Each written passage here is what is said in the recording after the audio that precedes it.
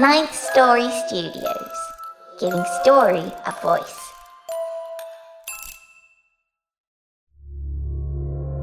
This podcast is part of the Dark Myths Collective. Visit darkmyths.org to discover more shows like this one. The darkness awaits.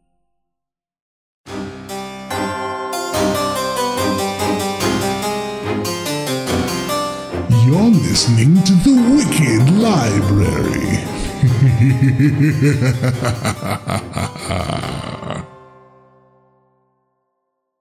Step into the world of power, loyalty, and luck. I'm gonna make him an offer he can't refuse. With family, cannolis, and spins mean everything. Now, you wanna get mixed up in the family business. Introducing The Godfather at ChumbaCasino.com. Test your luck in the shadowy world of The Godfather slot. Someday, I will call upon you to do a service for me. Play The Godfather, now at ChumbaCasino.com. Welcome to the family. VGW Group. No purchase necessary. Void where prohibited by law. See terms and conditions. 18+. Hey guys, it is Ryan. I'm not sure if you know this about me, but I'm a bit of a fun fanatic when I can. I like to work, but I like fun too. It's a thing. And now the truth is out there. I can tell you about my favorite place to have fun. Chumba Casino. They have hundreds of social casino style games to choose from with new games released each week. You can play for free anytime, anywhere. And each day brings a new chance to collect daily bonuses. So join me in the fun. Sign up now at ChumbaCasino.com. No purchase necessary. VGW Group. Void where prohibited by law. See terms and conditions. 18+. So you've come in search of a story, have you? Well, you've come to the right place.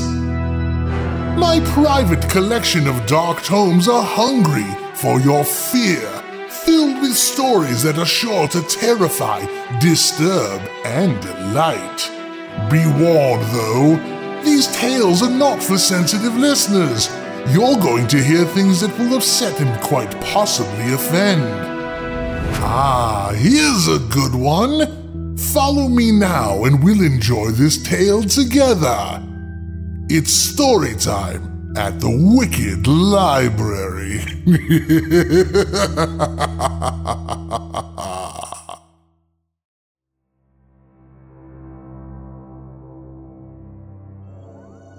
Hello, and welcome to episode number 907 of the Wicked Library. I'm Daniel Foytek, and I thank you for listening. Before we get started today, a big thank you to our new and ongoing supporters. Without your support, we could not continue to make the show. If you enjoy the show and want to help us keep making it, you should support us on Patreon or at our website. All of our supporters get wicked fun rewards like access to our archives, ad-free shows, and more. Plus, at the $5 a month and above level, you get more content, like our show Wicked Fairy Tales, as told by your librarian, as well as early access to our extra Wicked Tales, and now access to ad-free episodes from Season 1 of The Private Collector. Sign up today at patreon.com/Wicked Library or at thewickedlibrary.com. We're working very hard to make the show sustainable, but we do need your help to do that. A big thank you to those who took the time to rate us 5 stars and write a short review for us on iTunes. Your ratings do help others find the show, and we love hearing from you. Today's episode features a dark tale by Nelson W. Pyles.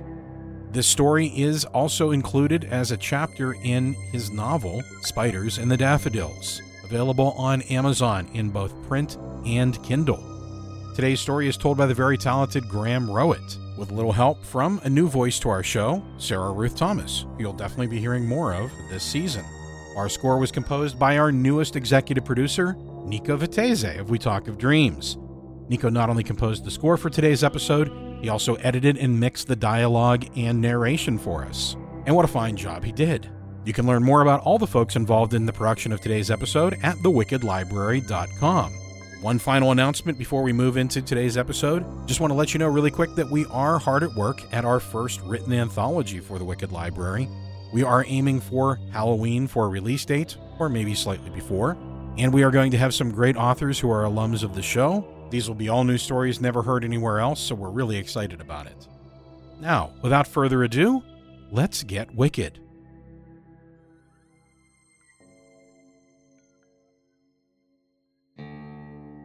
Arizona Territory, 1882. Clem smiled as the bullet slammed into his forehead and threw him backward onto the dusty street. When he hit the ground, the dirt and sand flew up around his body. There was a thud, and then silence as the dust began to blow in the wind. Blood poured from the hole in Clem's forehead like a geyser.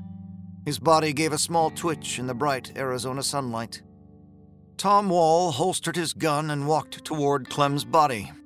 The sound of his boots broke the silence, and the small crowd that had watched quietly began to scatter. It was the way of things. People gunned down in the street for money or justice or both.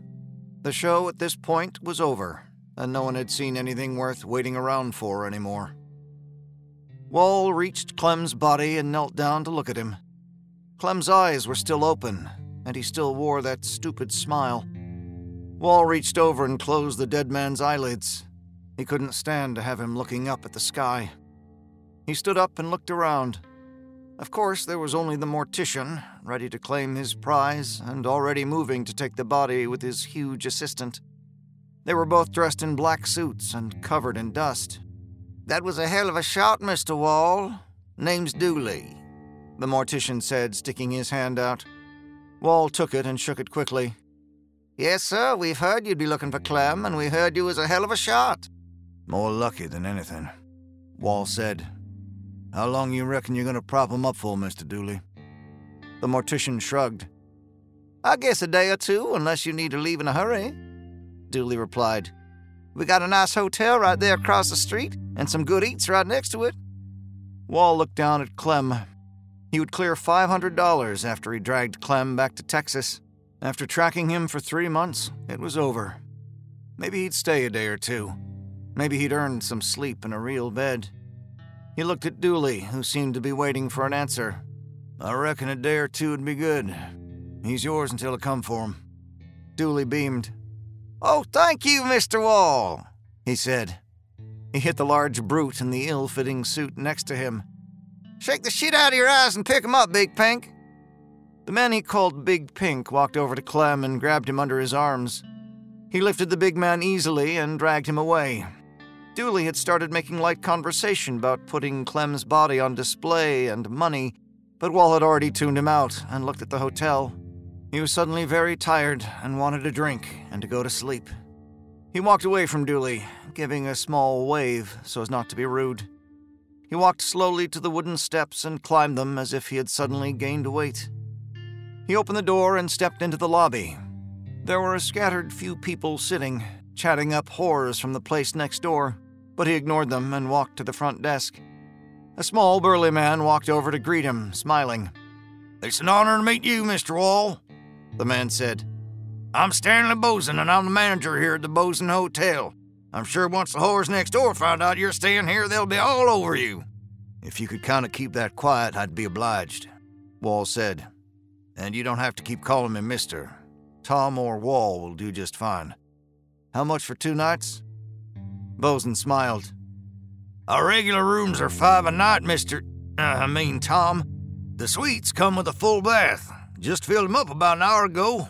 Those are $7.50, but..." Boson stopped and grabbed his ledger. "I may be able to make a slight deal with you." "What kind of slight deal?" Wall asked. "Well, it seems the object of your visit to our fine little town had stayed here and actually paid for a suite in advance. 3 days left to go, seeing as he won't be coming back anytime soon." He gave Wall a wink. "It's all yours if you want it. It's a suite." Wall considered this. He wasn't broke, not even close, but if he could save a little on the trip, well, maybe he could get a train ticket back to Texas instead of hauling Clem around for weeks. And damn, he was tired. "I couldn't just stay for free," Wall said, "but a discount would be awful nice." Boson smiled even bigger. $2 a night, Boson said, "and a picture of you to hang up at my billiards room next door. It isn't often we get a genuine celebrity here." Wall frowned. "I ain't nobody," Wall said, "but I'll take the deal." "Oh, you are somebody, Tom. I can try to keep your presence here quiet as I can, but everyone knows who you are, and this is the only hotel in town," Boson said. and that'll be $2 for the first night." Wall reached into his pants and pulled out the money requested. Bosun took the money, put it in a drawer, and filled out his ledger. He spun the big book around for Wall to sign. "Just sign here, Tom," Bosun said. Tom grabbed a pen and signed his name. Bosun suddenly slammed the book closed and rang a bell. He pulled a key out from behind the counter and handed it to Wall. "Your room is 311, top floor. If you wouldn't mind, we'd like to give the room a good once-over before you go in and get settled. Take this over to the billiards room next door and have a drink on me." Bosun handed Wall a round-looking coin that said, "Free drink to the bearer." He turned it over, and it said the same thing. "We'll let you know when your room is ready, Tom." Wall nodded and said, "Much obliged again." He tipped his hat and walked out of the hotel. As he left, a young man ran over to Bosun at the front desk. "Please prepare 311 for a new guest. Box up Mr. Clem's items and bring them to me in my office, okay?" The young man grabbed a ring of keys and ran up the stairs in the center of the room to do as he'd been told. Bosun watched Wall through the window, slumping over to the billiards room next door. He smiled. Wall knew the second he walked into the billiards room it was a huge mistake. He didn't care, though. A free drink was a free drink, and he needed one badly. He tried to keep his head down and walked to a dark corner of the bar. An old bartender came over with a slight limp and a mouthful of bad teeth. "What can I do you for?" he asked, wiping the dusty bar in front of Wall with a filthy rag. "You got beer?" Wall asked. "Hell, son, it's even cold," the bartender said, grinning. "That's a quarter if you want it." Wall slapped the drink token on the bar and slid it to the bartender. "Well then, a drink for our special guest," the bartender said. "On the house of that." The bartender disappeared and returned with a foamy mug of beer. He set it in front of Wall, who grabbed it and downed about half of it before putting it down again. "God damn, that's cold," he said, laughing a little. He wiped his mouth off on his sleeve and smiled. How long had it been since he smiled? He couldn't recall. The bartender laughed with him. "Told you, son, we serve 'em cold here." "Damned if you don't," Wall said. He reached into his pocket and pulled out some coins. He put 4 on the bar. "That first one's on the house, but keep 'em coming, sir," Wall said, reaching for his beer. "Call me Hank, and you got it. Don't drink 'em all that fast. Your head'll feel like old Clem's before too long if you do." Wall laughed again and took a deep drink of the beer. He'd always been amazed at how one small thing could turn you right around.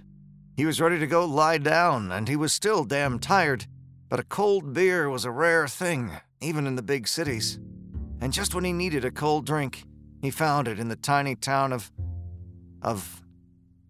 "Hank, what's the name of this town?" Wall asked. But Hank had gone on to help another customer. "Oh, hell with it. Who cares?" Wall thought. "Just enjoy your damn drink, dummy." He adjusted how he was sitting and began to relax for the first time in weeks. He took a deep breath and let it out slowly. He closed his eyes for a minute and let the cold fire in his belly soothe him for a little bit. It didn't last long. He felt a hand gently touch his shoulder. His nose was filled with flowers and almonds. The hand gently massaged his shoulder and moved down to his back. A whore. He opened his eyes and expected to see a large woman, rode hard for too many years and looking to make some money. What he saw was something he'd not expected. She was beautiful.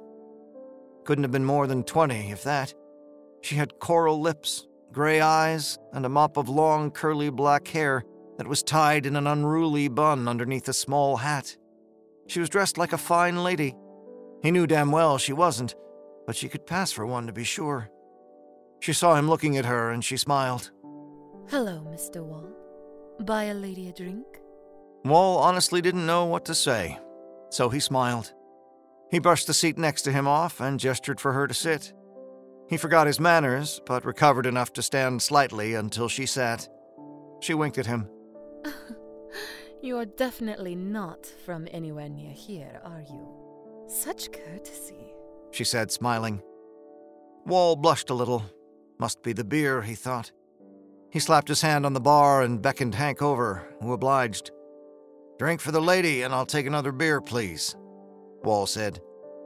He looked at the girl, who gave a shy nod, still smiling. "I'll get you and Veronique drinks right quick. And good call, son." Hank went to get the drinks, and Veronique turned to Wall. Thank you. And might I say, that was one hell of a shot you made on Mr. Jackson a little while ago. Hell of a shot. "Thanks," was all Wall could think to say. He picked up the rest of his beer and downed it in one gulp. It felt good, and he was feeling a little loose.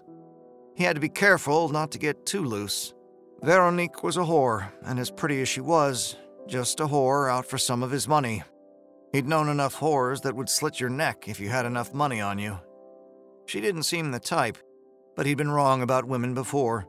Where did you learn to shoot like that? "Ma'am, I was a Texas Ranger for about 10 years. Learned real quick you'd better hit what you're shooting at, or you wouldn't last too long in the job." Her eyes lit up. A real Texas Ranger? That's exciting! Veronique pulled a little book out of the side of her dress. It was a penny dreadful that had a picture of what was supposed to be Wall. She held it up. I must have read this about 20 times, and it didn't say anything about you being a Texas Ranger. Wall frowned and took the little book. The title of the dreadful was Tom Wall, youngest and best bounty hunter this side of the Pecos River, becoming a legend before 30. Quick draw killer. Wall looked at it for a while and then laughed. He handed it back to Veronique. "Well, I reckon they got my age right, but they probably got just about everything else wrong," he said as Hank dropped off their drinks. Wall pushed the money over the bar, but Hank waved his hand. "I started a tab for you, son. Go get yourself in some trouble there. I got other people that need drinks." He winked and left. He grabbed his beer and she reached for her drink, a glass of wine of some kind. She held it up. Cheers, Mr. Wall. Here's to us.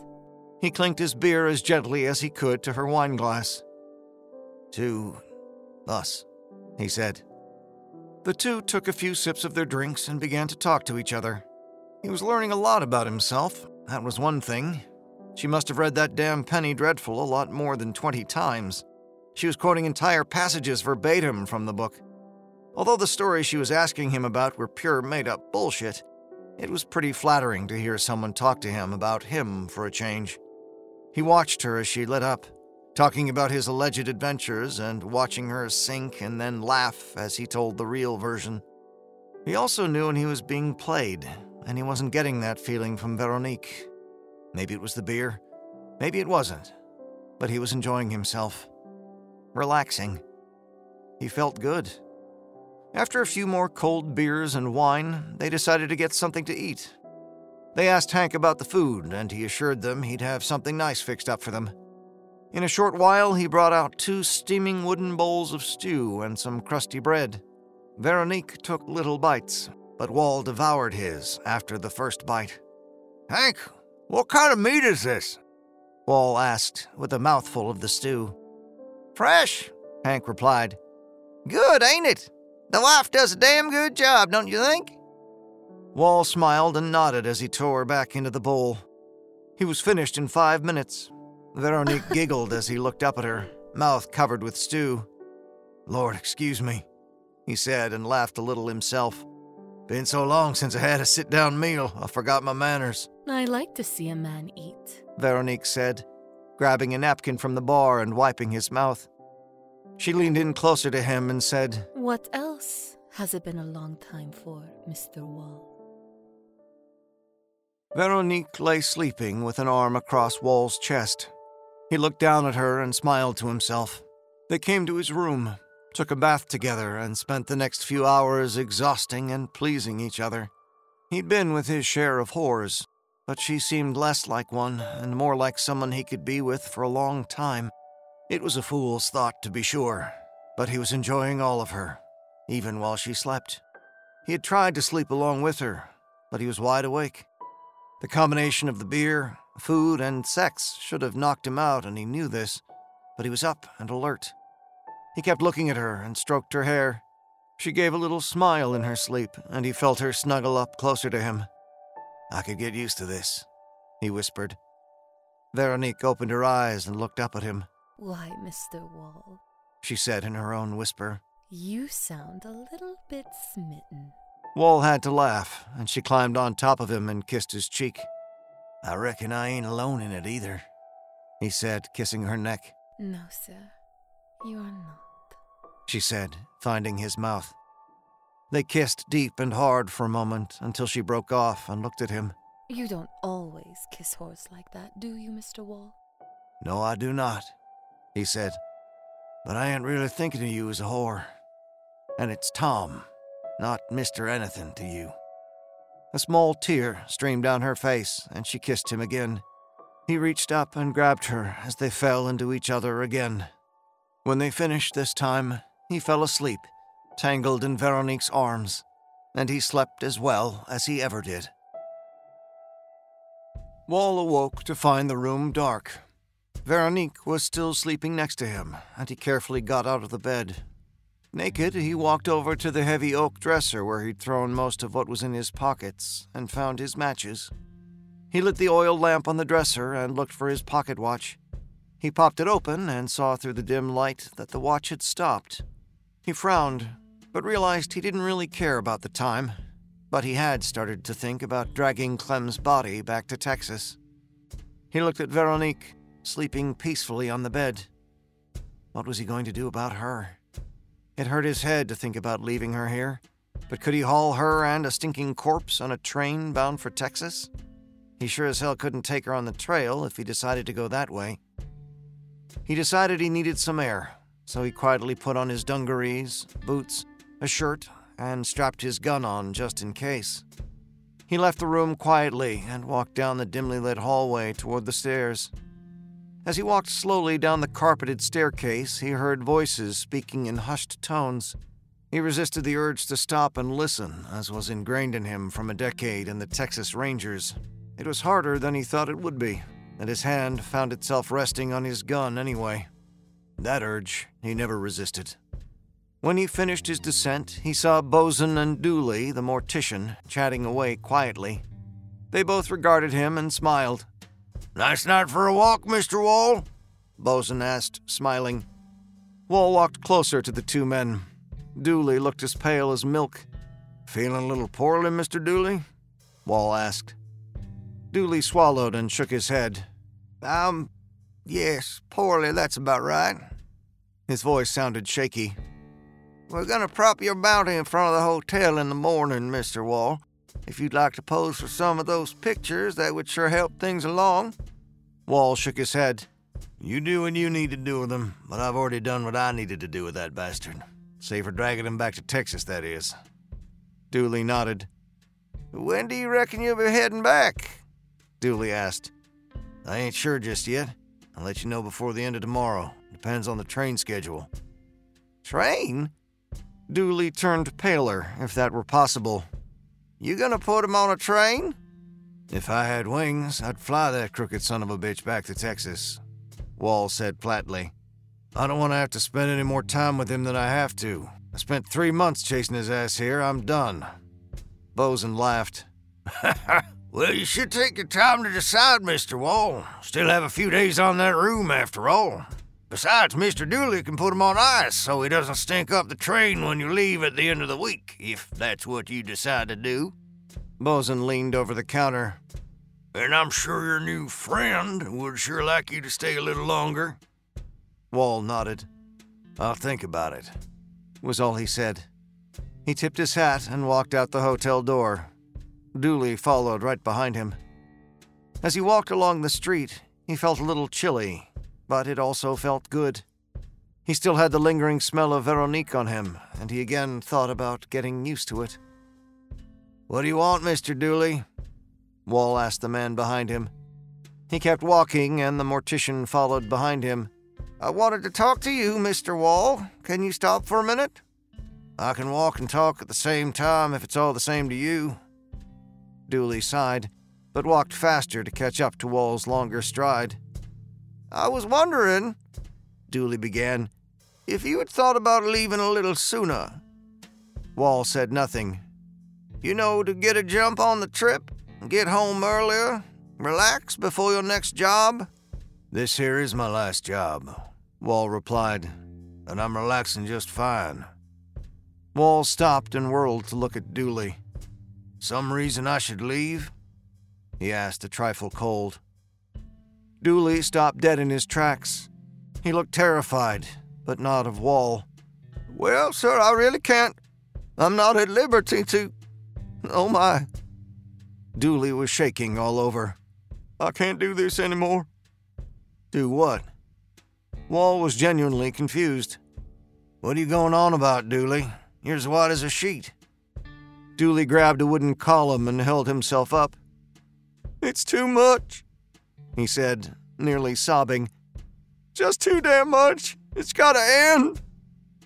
Wall moved toward Dooley and held a hand out to steady the man, but Dooley moved away from him.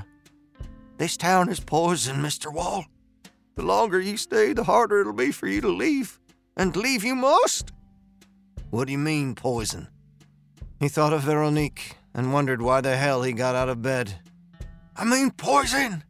This place, this damn town is a trap!"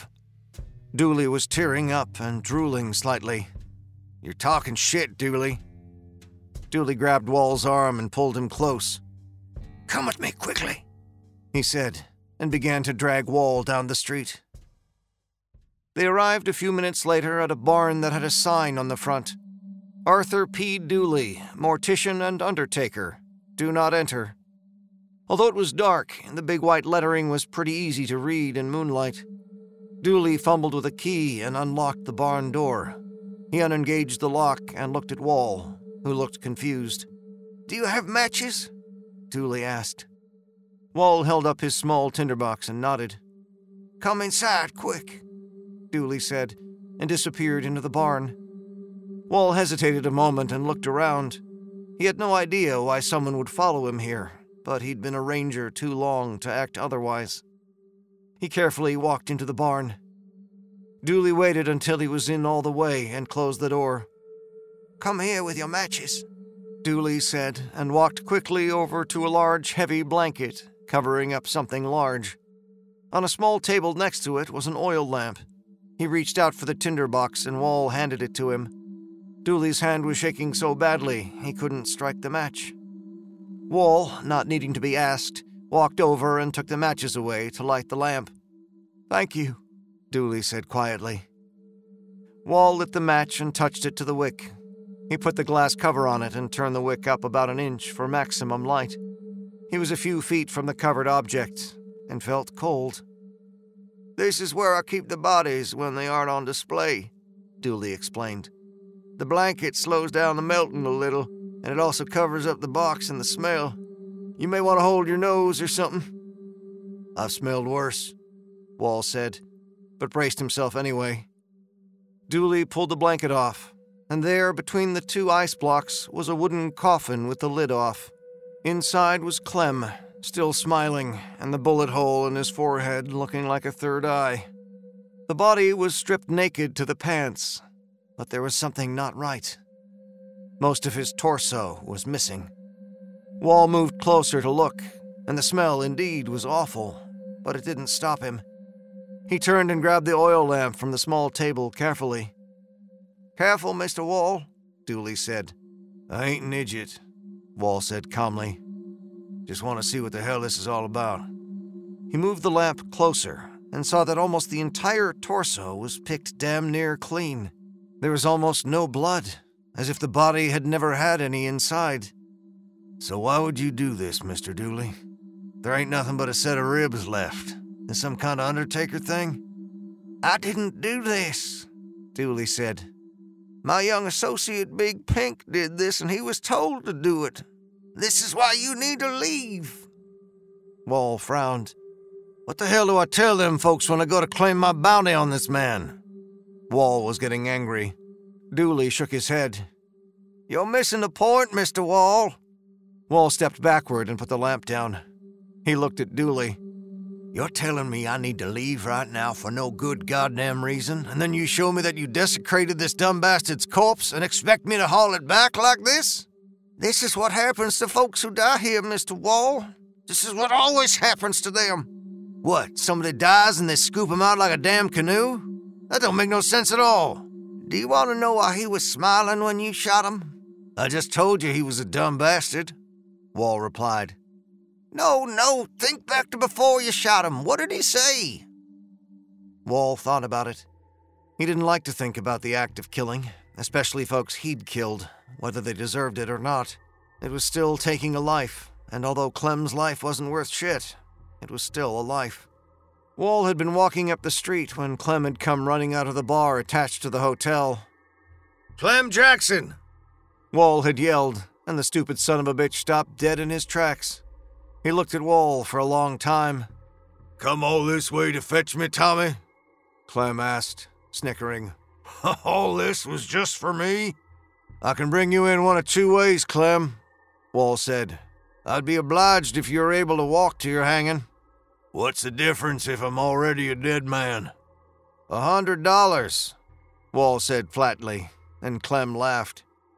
"Well, damn your $100. You're gonna have to kill me." "I'd rather not," Wall said. "I'll see you get a fair trial." "Trust me, Tommy," Clem said, moving toward Wall. "If you kill me now, you'll be doing me a favor." Wall pulled his gun and aimed it at Clem. "Not another step," he said. Clem smiled and kept walking. "Oh, I'll take all the steps I can get if you're gonna put me down. And that's what everybody wants." Wall shook his head. "Clem, you best stop coming now. I ain't fooling." He continued forward. "Just do it," Clem said, smiling. "I got it coming and I want it. I want it now." Clem pretended to reach for his gun, and Wall shot him right between the eyes. The smile never left his face as he fell. As he fell, Wall had noticed that he wasn't wearing a side holster. He shot him unarmed. Normally, that would have bothered him, but Clem did in fact have it coming after all. Wall looked at Dooley. "He said you'd be doing me a favor," Dooley said, and the words that had been lost on Wall suddenly had some weight. "How long had Clem been here before I found him?" Wall asked. "About 2 days," Dooley said after a pause. "He was living it up the first night. Whores, liquor, the food, and the works. All poison." Dooley wiped his palms on his suit. "He didn't want to leave until it was too late. He tried to, but he couldn't. And then you showed up." Wall sighed. "Sounds like he was having a good time. Why would he want to leave?" "Exactly," Dooley said. "That's what you need to ask yourself. Why would he want to leave?" Wall was missing something, and he hated missing something. He told this to Dooley. Dooley responded with a question. "You see any livestock on your way into this town?" "No, I didn't. I figured you had a delivery here and there, what with all this ice to keep it cool." "Where's all this ice coming from?" Dooley asked. His eyes narrowed. "Where's a dog? Or a horse? Or a goddamn fly? For that matter, where's your horse?" Wall's horse was dead. He knew that much, but that was about it. He couldn't think of a reason for any of the questions, but just because he couldn't think of one didn't mean there wasn't one. "Mr. Dooley, I think I'm done here. I'll be leaving in the morning with my claim. I'd appreciate it if you could write something up explaining why his goddamn innards are missing." Wall turned and walked to the barn door. Dooley hurried after him. "But you have to leave now," Dooley cried. "Don't you see it'll be too late in the morning?" Wall turned and grabbed Dooley by the jacket. "I've had about enough of this, Dooley. You talk in circles and you desecrate the dead. If I were still a Texas Ranger, I'd haul you back with Clem and have you strung up for good measure." "This isn't Texas," Dooley said. "You'd have no jurisdiction here." Wall jerked the man up to his face. "My jurisdiction is wherever I happen to be." With that, he pushed Dooley back and kicked the barn door open. "Have him ready to travel. I'll come for him in the morning." By the time Wall walked back into the hotel, the place was dark and quiet. There was some noise coming from the billiards room next door, but that was to be expected. He'd noticed that he couldn't hear a single cricket on his walk back to the hotel and was going to ask Veronique when he got back upstairs. He climbed the stairs 2 at a time, and a little faster as he thought about Veronique. Right now, all he wanted was her. He gave a little distracted laugh and marveled at how often he'd smiled and laughed since he pulled into this town. It was her. He decided he was going to ask her to come with him. Wall reached the top of the stairs and turned right down the hall to his room. He got to the door and pulled his boots off to try and be quiet in case she was still sleeping. He heard her before opening the door, and she was crying. He threw the door open, dropped his boots, and drew his gun. He saw her wide-eyed and sitting on the bed, still naked. She recoiled from Wall as he looked around the room. "You all right?" he asked sternly. She gave a little yelp and stared at him. "Is somebody in here?" She shook her head slowly, no, and began to cry again. Wall holstered his gun and ran to the bed. "What's wrong, darling? I thought someone was in here with you, hurting you or something." She lunged into his arms. "I thought you'd left me," she said through a hail of sobs. She clutched him tightly. "I know it's stupid, because I'm just a whore and all, but..." He grabbed her back and chuckled. "I ain't leaving you," he said, "and you just made asking you to come with me a hell of a lot easier." She hugged him tighter and then kissed his neck. She looked up at him. "Oh, Tom, I love you. But I can't leave," she said, still crying, a serious look on her face. Wall looked down at her. "What do you mean, can't leave?" She sniffed. "Darling, we can't ever leave here if we're going to be together. We just can't." Wall kissed her head and stood up. "What are you scared of? Of course we can leave, anytime we want." She pulled a blanket around her and stood up. "You don't understand. I have to stay here. You can go, but I have to stay." Wall folded his arms. "Is it Bosun? You work for him, right? What's it gonna take to get you out of here?" She shook her head. "It's more than just that. A lot more. It's this town, Tom. It's..." "Poison?" She looked shocked. "Who told you that?" "Dooley. Just showed me a thing or two." He walked over to the dresser and turned the fading oil lamp up a little for more light. He started to gather his things. "Like Clem Jackson with a lot of his insides gone. He was trying to get me to leave before sunrise. Said the town was poison." Veronique walked over to him. "It is poison, Tom. And it won't matter if it's sunrise or not." She put a hand on his shoulder. "I want you to stay, but only if you love me." He turned and looked at her. He kissed her forehead. "I do love you, which is why we're both getting the hell out of this place. What do you want to bring with you?" She gave a sob and a sigh. "Tom, you don't understand. I can't leave." Wall took the bedroll and threw it down. He grabbed Veronique and brought her closer to his face. "I'm getting awful tired of being talked to in circles. What the hell is the problem?" As she recoiled from him, the door flew open. Wall snapped his head in the door's direction and saw Bosun holding a shotgun aimed right at the two of them. "The lady said she can't leave, and she can't, Mr. Wall," Bosun said, smiling a little. "You do well to let her loose now." He looked at her and let her go. She backed away from him slowly, turning to Bosun. "Don't hurt him, Stanley. He loves me." Bosun laughed. "That's because he doesn't know you very well." Wall frowned. "Now just a damn minute, Bosun." Bosun raised the shotgun and moved closer to Wall. "You hold on a minute, son," Bosun said. "We were gonna let you right on out of here, but you're making it awful hard for me not to blow your head off. There's a lot of work here, Mr. Wall." Wall counted to himself all the way to 3 before Bosun's shotgun was close enough. He grabbed the barrel, yanked it hard to one side, and pulled it right out of Bosun's hands. Wall wrapped both hands around the barrel and drove the wooden handle by the trigger into Bosun's forehead, knocking him down. Wall flipped the gun and cocked it, aiming at Bosun, who was now bleeding from his forehead. "Why don't you start telling me what's at work here before I lose my sunny disposition?" Wall said coldly. Bosun looked surprised, and then he smiled. "It's all about to become clear, Mr. Wall," Bosun said, holding his head. Wall was about to respond when a sharp blow turned the dark room darker, and Wall fell to the floor, unconscious. Wall woke up and couldn't move. He opened his eyes and saw the ceiling of a barn.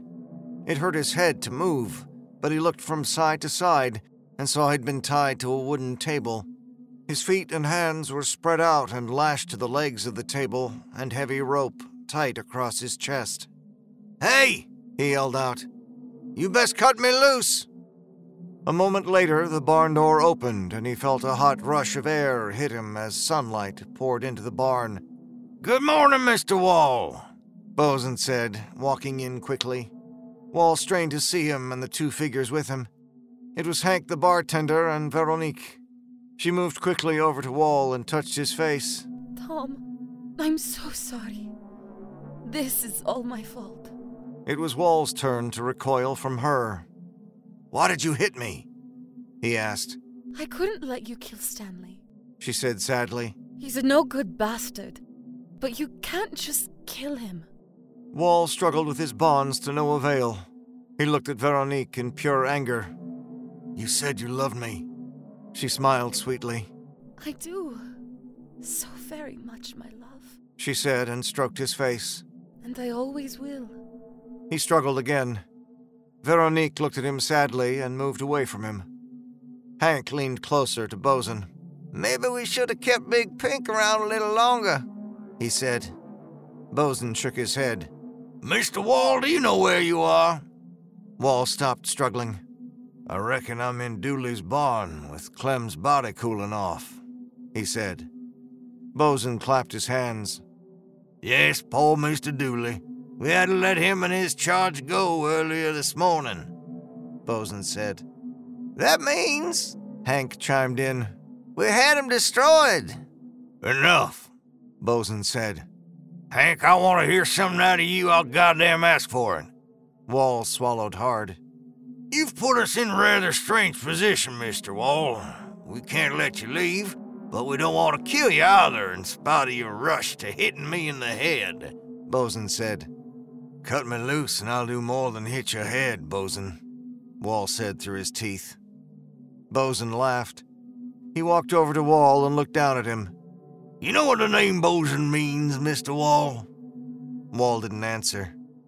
"It's a German word. It means evil. I don't tell you that to scare you or nothing, but it is my name, and there are lots of folks that would say it's appropriate." Wall looked up at him and said nothing. "You don't scare easy, and I like that, Mr. Wall. So I'm going to make a deal with you for the sake of your lover over there. Are you listening?" Wall nodded. "Good. Like I said, I don't want to kill you, but I will. I don't have the burden of feeling bad or guilty about things I have to do, but I don't like to waste things either." He pointed to a different side of the barn. "Your prize, Clem Jackson over there, is a perfect example. Dooley showed what's left of him to you, yes?" Again, Wall nodded. "Did he happen to tell you why?" "No, he did not." "Food, Mr. Wall. We used him for food." Wall allowed this to sink in and struggled to get free again. Bosun waited for him to stop, and when he did, he smiled. "Before you go on and start getting the idea that we're gonna eat you, I want you to consider something. There are a lot of things in this world you don't know or understand.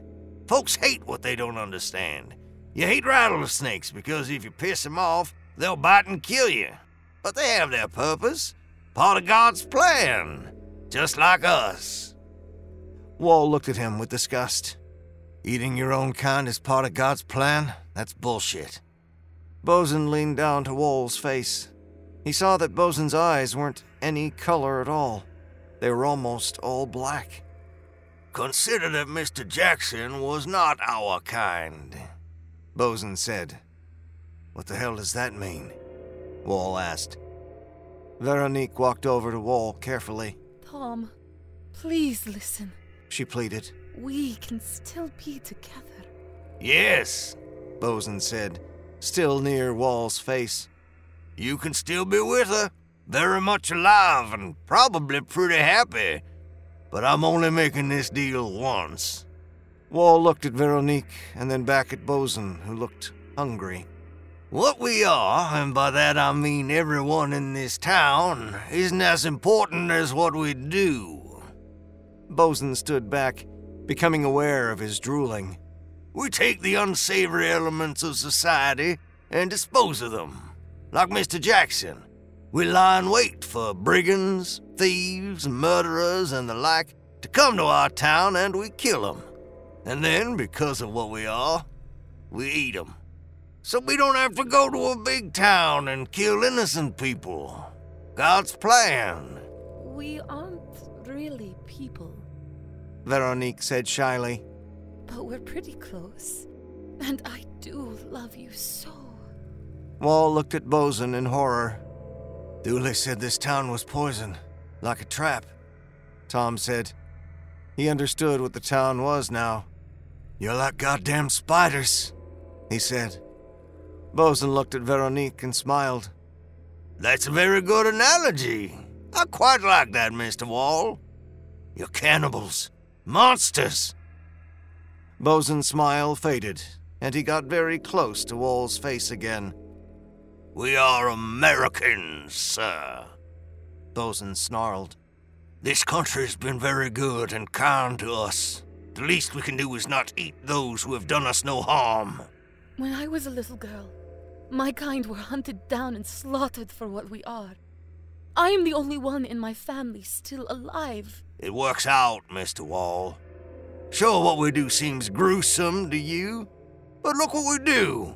Only criminals. Bad folks trying to escape the law. We're doing regular folks a favor. Wall remembered what Clem had said before he shot him in the forehead. You'll be doing me a favor.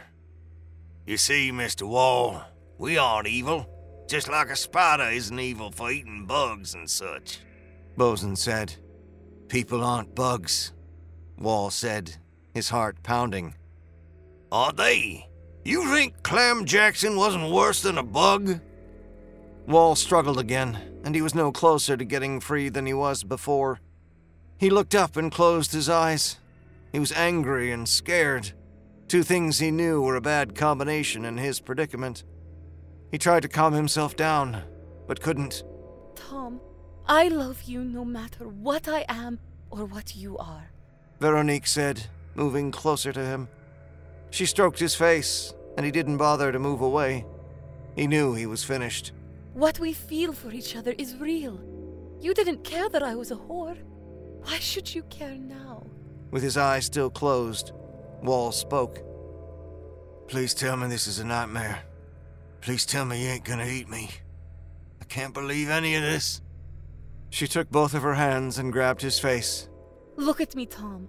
Look at me. Wall opened his eyes and looked into her gray ones. Son of a bitch, he thought. I do love her. She smiled at him. It's still just me. Bosun stepped closer. Here's the deal, Mr. Wall. Stay here with us. Be one of us. Be with Veronique. Help us rid this world of truly bad people. Wall sniffed and opened his eyes.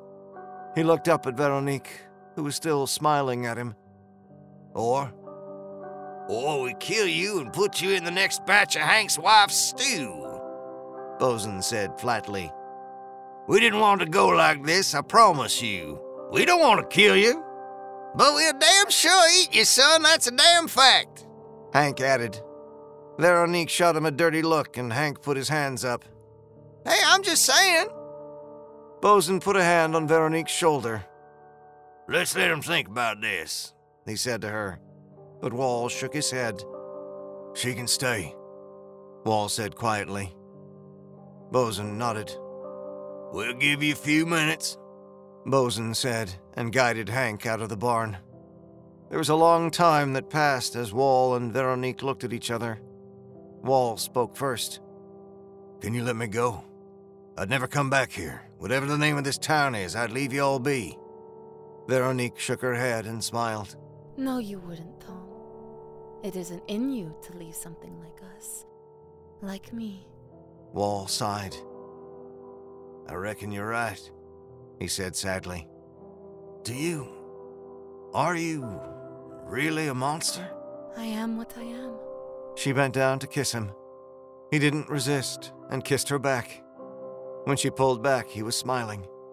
If it's gonna be done, I want you to do it, Veronique, Wall said. I love you, but I can't live like this, knowing what it is you folks do. I couldn't abide by it. No! Please, Tom! She cried.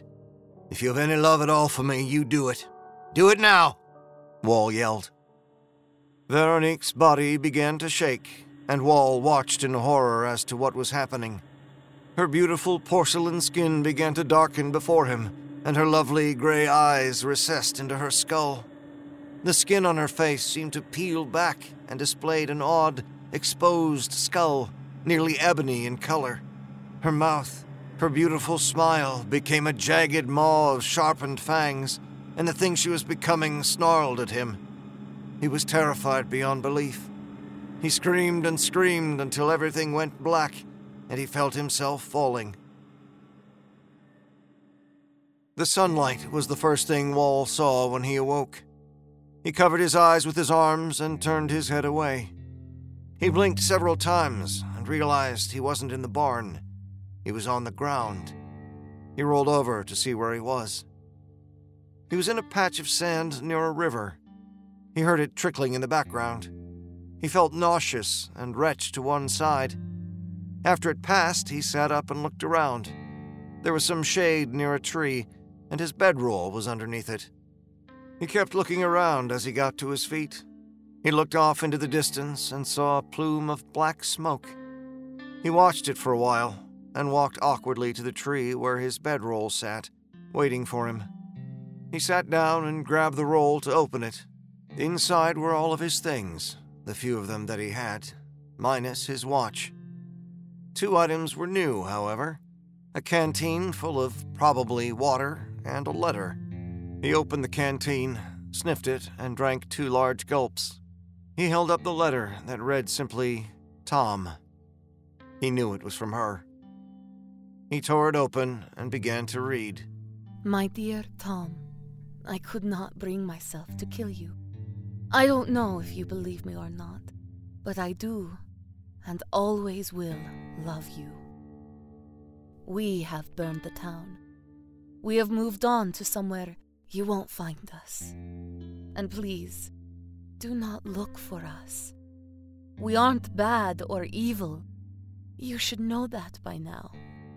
If they see you coming for us, they will kill you. I won't be able to stop them next time. I wish we could have been together, my love. Veronique. Wall sat and reread the letter for a good long time, until he began to weep. He put everything back into the bedroll and stood up.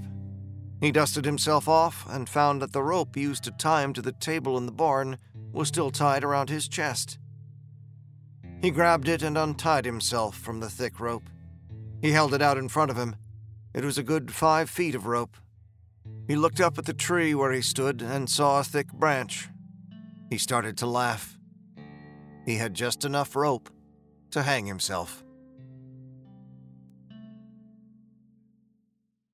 Lucky Land Casino, asking people, what's the weirdest place you've gotten lucky? Lucky? In line at the deli, I guess? Aha, in my dentist's office.